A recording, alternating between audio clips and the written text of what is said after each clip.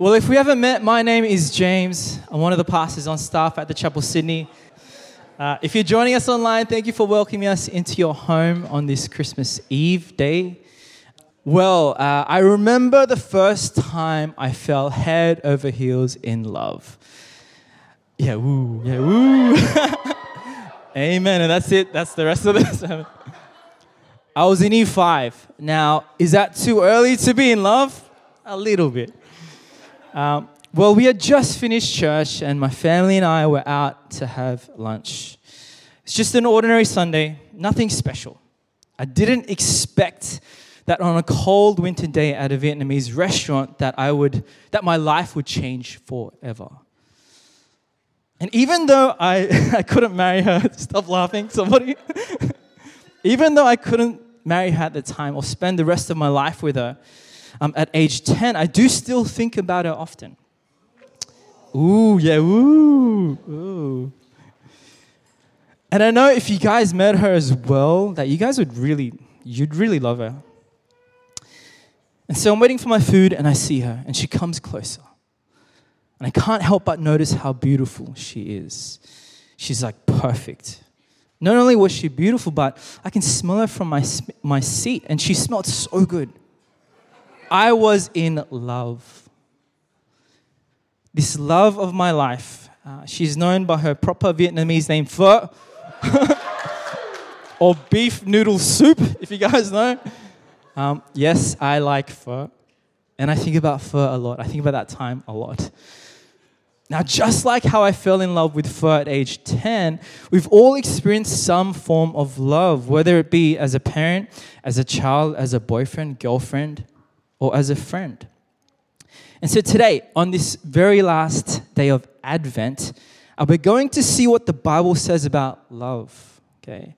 In the last 3 weeks of Advent, we've walked through the story and themes of hope, joy, peace.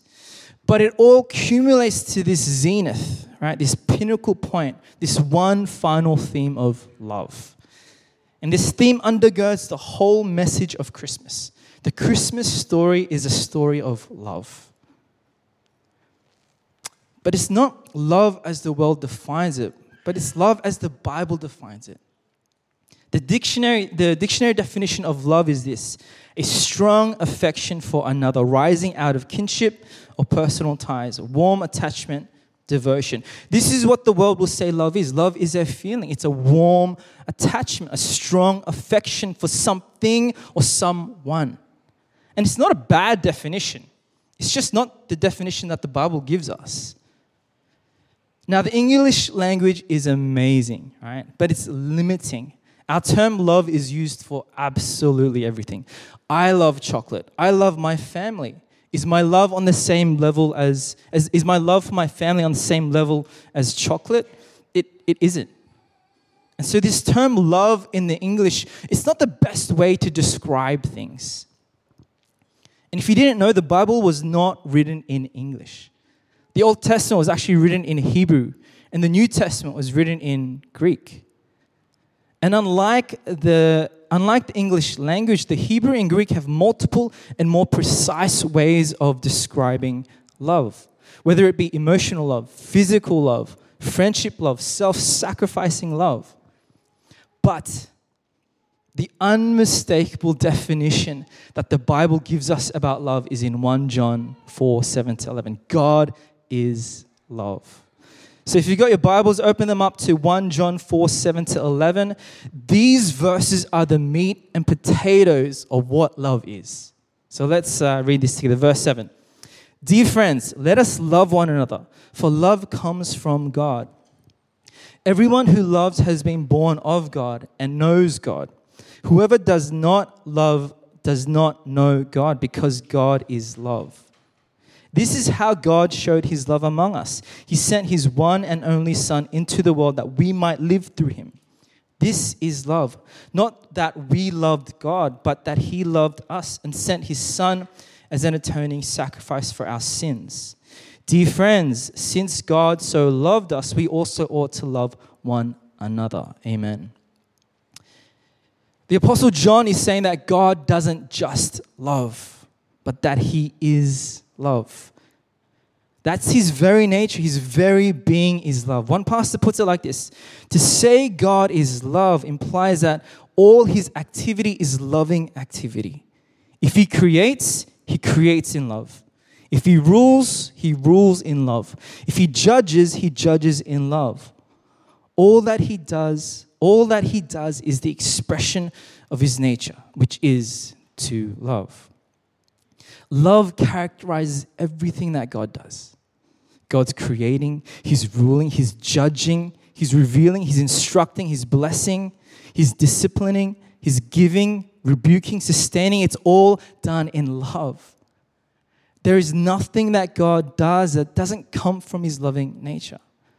But the sad reality is a lot of us, we understand God's primary nature to be one of wrath and judgment and anger. Yes, God does send his wrath in judgment. Yes, God gets angry, but that's not his central identity. His anger and judgment is not at the core of who God is. The very nature, the very core identity of God is love. And this is the base, this is the framework we need in order to understand this Advent love, this Christmas story. Because everyone, no matter how young or old you are, no matter whether you're surrounded by hundreds of friends and family, or whether you're doing life by yourself, we all need to swim deep in the ocean of God's love. A love that is uncaused, unending, and unchanging. And so today, on this final week of Advent, that's what I want to remind us about. God's love is uncaused, it's unending, and unchanging. The first one is this: God's love is uncaused. Listen to 2 Timothy 1:9. He has saved us and called us to a holy life, not because of anything we have done, but because of his own purpose and grace. This grace was given us in Christ Jesus before the beginning of time. What's Paul saying here? He's saying that there is nothing that we can do to cause God to love us. There is nothing that we can do to prevent him from loving us. Paul also wrote in Ephesians 1:5 that God simply loves us according to the good pleasure of his will. One of the sad realities of this life is that all culture's experience in this life will teach us that we need to earn love. We need to earn what other people think about us. And what that does is it gives us a false idea of love, where we need to meet certain expectations or conditions for others to love us. And it puts so much pressure on us that we need to put on a mask. Because the world's condition is this: I will love you if you are good looking, if you're intelligent, if you are wealthy, if you have a good job. But we can't live like this. There's a story of Brenda and Dave Rover. Dave Rover was a soldier who was injured in the Vietnam War when a phosphorus grenade went off and burnt half of his face off. And he shares this story of being in the ICU and watching the man next to him who was similarly injured, watching his fiancée walk up to the bed and say, "Look at you. You're an embarrassment. I can't be seen with you." And he says that she took off her ring and set it on his bedside table.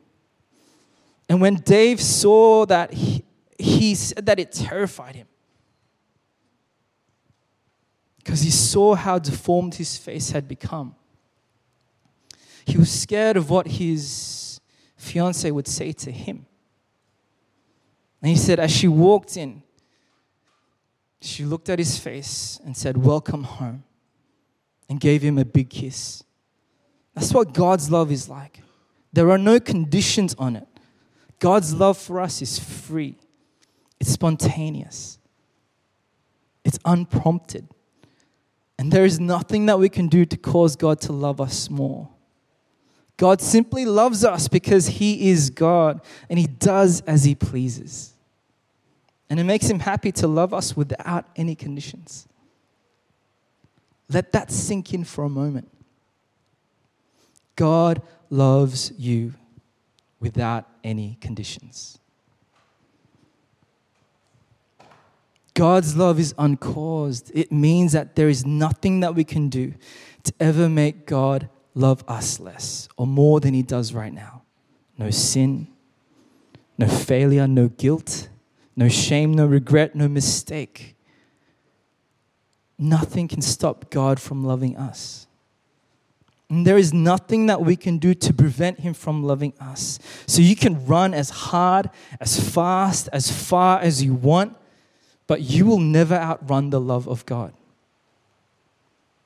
The second thing that we see is this: God's love is unending. Now, if you know me, if you get to know me, you'd find out that I'm a fan of many things. The Manly Warringah Seagulls. Where's Ellen Chang? She's the only supporter. Steph Curry. Guitars. But I love Korean barbecue. I love eating Korean barbecue, and it's not because I'm Korean, okay? But it's because of the complete experience. It's communal. Everyone's taking part. You've got a bit of protein. You've got a bit of lettuce. You've got... okay, thanks. You've got a bit of sauce. But there are these unspoken rules around Korean barbecue. And if you're ever going to take your non-Korean friends, then let me fill you in so that you look like you know what you're doing. Unspoken rule number 1 is you never let your friend get the sausages or the chicken. You need to keep your eyes on the prize. It's Kobe or Wagyu all the way, okay? Rule number 2, don't waste space on the rice or the hot chips. You're not at a rice or hot chips buffet, okay? So don't waste your space on that. And the final rule is this: you always start with the non-marinated meats first. Yeah, amen? From the lean cuts to the fattier cuts. And then you ask for a new pan and you get the marinated meats. Amen? Don't mix and match. Your taste buds will get confused, okay? And if you've got coal barbecue instead of gas, even better. But my love for Korean barbecue, it always ends after the meal. After the meat sweats, after all my clothes and hair smells of barbecue for days, after eating way too much meat, my love for it always ends there. Now, like how my love for Korean barbecue ends after I'm full, if God's love for us ended after a certain point, then how can we trust a God like that? But thankfully, God's love for us, it never ends. And it never ends because of this one other truth, okay? And the other truth is that God is eternal. Now stay with me. If God dies, okay, if he ceases to exist, then that means God's love ceases to exist. So it's actually really difficult to separate God's eternal love and God's eternal nature. Okay, you can't have one without the other. And the Bible is super clear about God's eternal nature. In Isaiah 57:15, it describes God inhabiting eternity. In 1 Timothy 1:17, it describes God as the King eternal. In Revelation, it describes God as the Alpha and the Omega, the beginning and the end, the one who is, who always was, and who is still to come. And in Psalm 90, verse 2, it says, from beginning to end, you are God. These truths from Scripture, it shows us that God always existed and he will always exist. Think about this. God's eternal nature means that he is not limited to space or time because he created them both. Listen to the way someone describes it. Someone describes it like this. Because he created time and stands above it, he has immediate access to the entire scope of time from beginning to end. Because he created space and stands above it, he can be at all places in the universe simultaneously. And so because God is eternal, not limited by space or time, and because God is love, that means that God's love is eternal. God's love for you is eternal. It never ends. Listen to the way God speaks through the prophet Jeremiah to his people in the Old Testament. God says this to the Israelites: I have loved you with an everlasting love. I have drawn you with unfailing kindness. Yes, this passage was spoken to God's people in the Old Testament, specifically for the Israelites back then. But the love it describes is God's love for you and me. God's love for you, it goes on and on and on and on.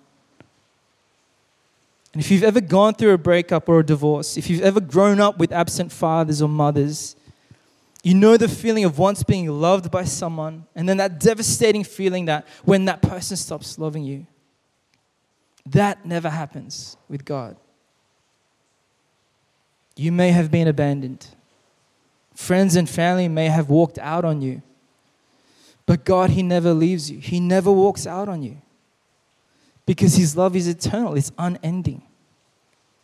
And so if you've walked in today wondering and questioning whether you are loved, if you've walked in struggling with loneliness or convinced that you are unlovable, then friends, listen in closely because God loves you.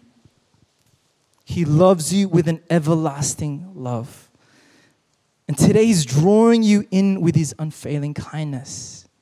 Romans 8:38 to 39 says it like this: "For I am convinced that neither death nor life, neither angels nor demons, neither the present nor the future, nor any powers, neither height nor depth, nor anything else in all creation will be able to separate us from the love of God that is in Christ Jesus our Lord." So, what can break the bond of love that has no end? What can rip apart God's love for you? Nothing. Absolutely nothing. The last thing is this: God's love is unchanging.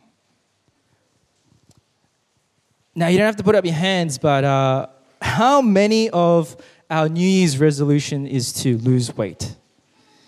Getting in shape. Yeah. If that's you, then you would have seen the many fads and trends for losing weight over the years. Okay. We've all seen the marketing ads on how to lose 50 kilograms in 3 weeks, which is physically not possible. But listen to some of these fitness fads over the years. Okay. In 1958, it was hula hoops. In 1984, it was jazzercise. In 1994, it was the ab roller. In 1999, it was Thai bow. In 2003, it was P90X. In 2004, it was yoga. In 2005, it was bar or bari or however you say that one. In 2012, it was Zumba. In 2015, it was Fitbits. And in 2017, it was CrossFit. How interesting. The fitness fads and trends have never been consistent. They are always changing. And it's a bit like our emotions. They always change depending on how we feel. But even with how these fitness trends keep changing, or how our feelings keep changing, the truth is that the character of God, it never changes. Listen to Malachi 3:6. It says, "I am the Lord. I do not change." And James 1:17, the writer says this: He never changes. God never changes. Think about how amazing that is. If God never changes, if He is consistent and faithful, then that has to mean that His love for us is the same. His love for you is not less or greater than it has been for eternity past. His love for you is nothing less than constant and unchanging and eternal. The beautiful thing about that is we don't need to wake up one morning walking on eggshells because we don't know if God will be happy or angry with us. We don't need to worry about God suddenly deciding that He has had enough of us. We don't need to worry about that. And as one pastor, David Jeremiah says, he says this: even if we wake up in the morning and decide we've had enough of God, He still chooses to love us. How amazing is that? Now, the question that always pops up, every time we talk about God's love, the question that always pops up, and I just want to touch on it, is this: how can a loving God send people to hell? And that is a great question. But that tells me one thing. I'm going to be brutally honest. It means you haven't understood three things: the nature of God, the nature of humanity, and the nature of sin. Because what you have to understand is that hell wasn't created for us. It was never intended for human beings. God loves you so much that He doesn't impose Himself. He doesn't force Himself on you or on those that don't want Him. If people don't want God in this short life on earth, then people aren't going to want God in eternity. So it's not God sending people to hell, but it's people making their own choice to reject God. And the truth of the Bible is that it teaches us that hell is real. When we pass from this side of eternity to the next, we don't get an opportunity to start again. God doesn't just reset everything and end up sending people to heaven because of His love. That actually defeats the purpose and sacrifice of Jesus. God in His mercy has given us time right now to repent and surrender our lives to Him. Right now is our time. So how are we meant to respond to this kind of love that is uncaused, unending, and unchanging? Well, 1 John 4, 9, 10, it tells us that God's love is expressed to us. It was shown not by words, but by action. This is what verse 9 says. This is how God showed His love among us. He sent His one and only Son into the world that we might live through Him. C.S. Lewis wrote this: do not waste your time bothering whether you love your neighbor. Act as if you did. As soon as we do this, we find one of the great secrets. When you are behaving as if you love someone, you will presently come to love him. If you injure someone you dislike, you will find yourself disliking him more. If you do him a good turn, you will find yourself disliking him less. C.S. Lewis is saying, don't just say with your mouth, but put your money where your mouth is. God did more than just say He loved us, but He demonstrated His love for us in Jesus. And so as brothers and sisters, we as children of God, we are to do the same. We are to lay down our lives for our brothers and sisters. We are to lay down our pride, our prejudice, our dislikes. And we are to love God as He loved us. So if you're struggling to love another person, remember what Jesus tells Simon in Luke 7. He says this: but whoever has been forgiven little loves little. Because the truth is, everyone who loves has been born of God and knows God. Whoever does not love does not know God, because God is love. And our response to that truth must be, yes, Lord, I will love others. But the good news is that we don't have to do this in our own strength. Our strength to love others, it stems from the greatest act of love from God. When we truly look to Jesus and His sacrifice for us, when we meditate on God's unconditional, sacrificial, and personal love for us, we always find reasons to love those that are unlovable. The greatest act of love from God is seen in Jesus. Let me read this again, verse 9. This is how God showed His love among us. He sent His one and only Son into the world that we might live through Him. Jesus laying down His life is how we know what love is. God's demonstration of love for us, it's shown in John 3:16 to 17. For God so loved the world that He gave His one and only Son, that whoever believes in Him shall not perish but have eternal life.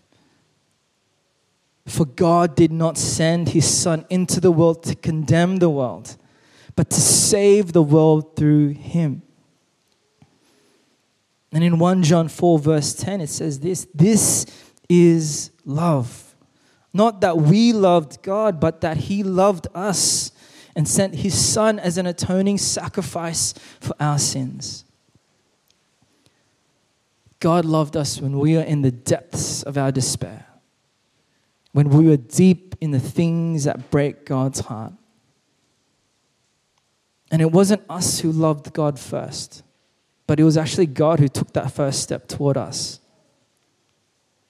And he loved us so much that he sent his one and only son as a sacrifice for our sins, so that we might escape the penalty of an eternity without God.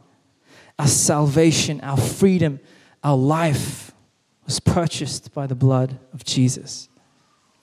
So my prayer today for all of us on this Christmas Eve, right, is that we would realize that God's love for you and me, it's been existent from eternity past, and it will continue to eternity. And it's been expressed through the sacrifice of Jesus. The question is, will you accept this free gift of God's love? Let's close our eyes in prayer.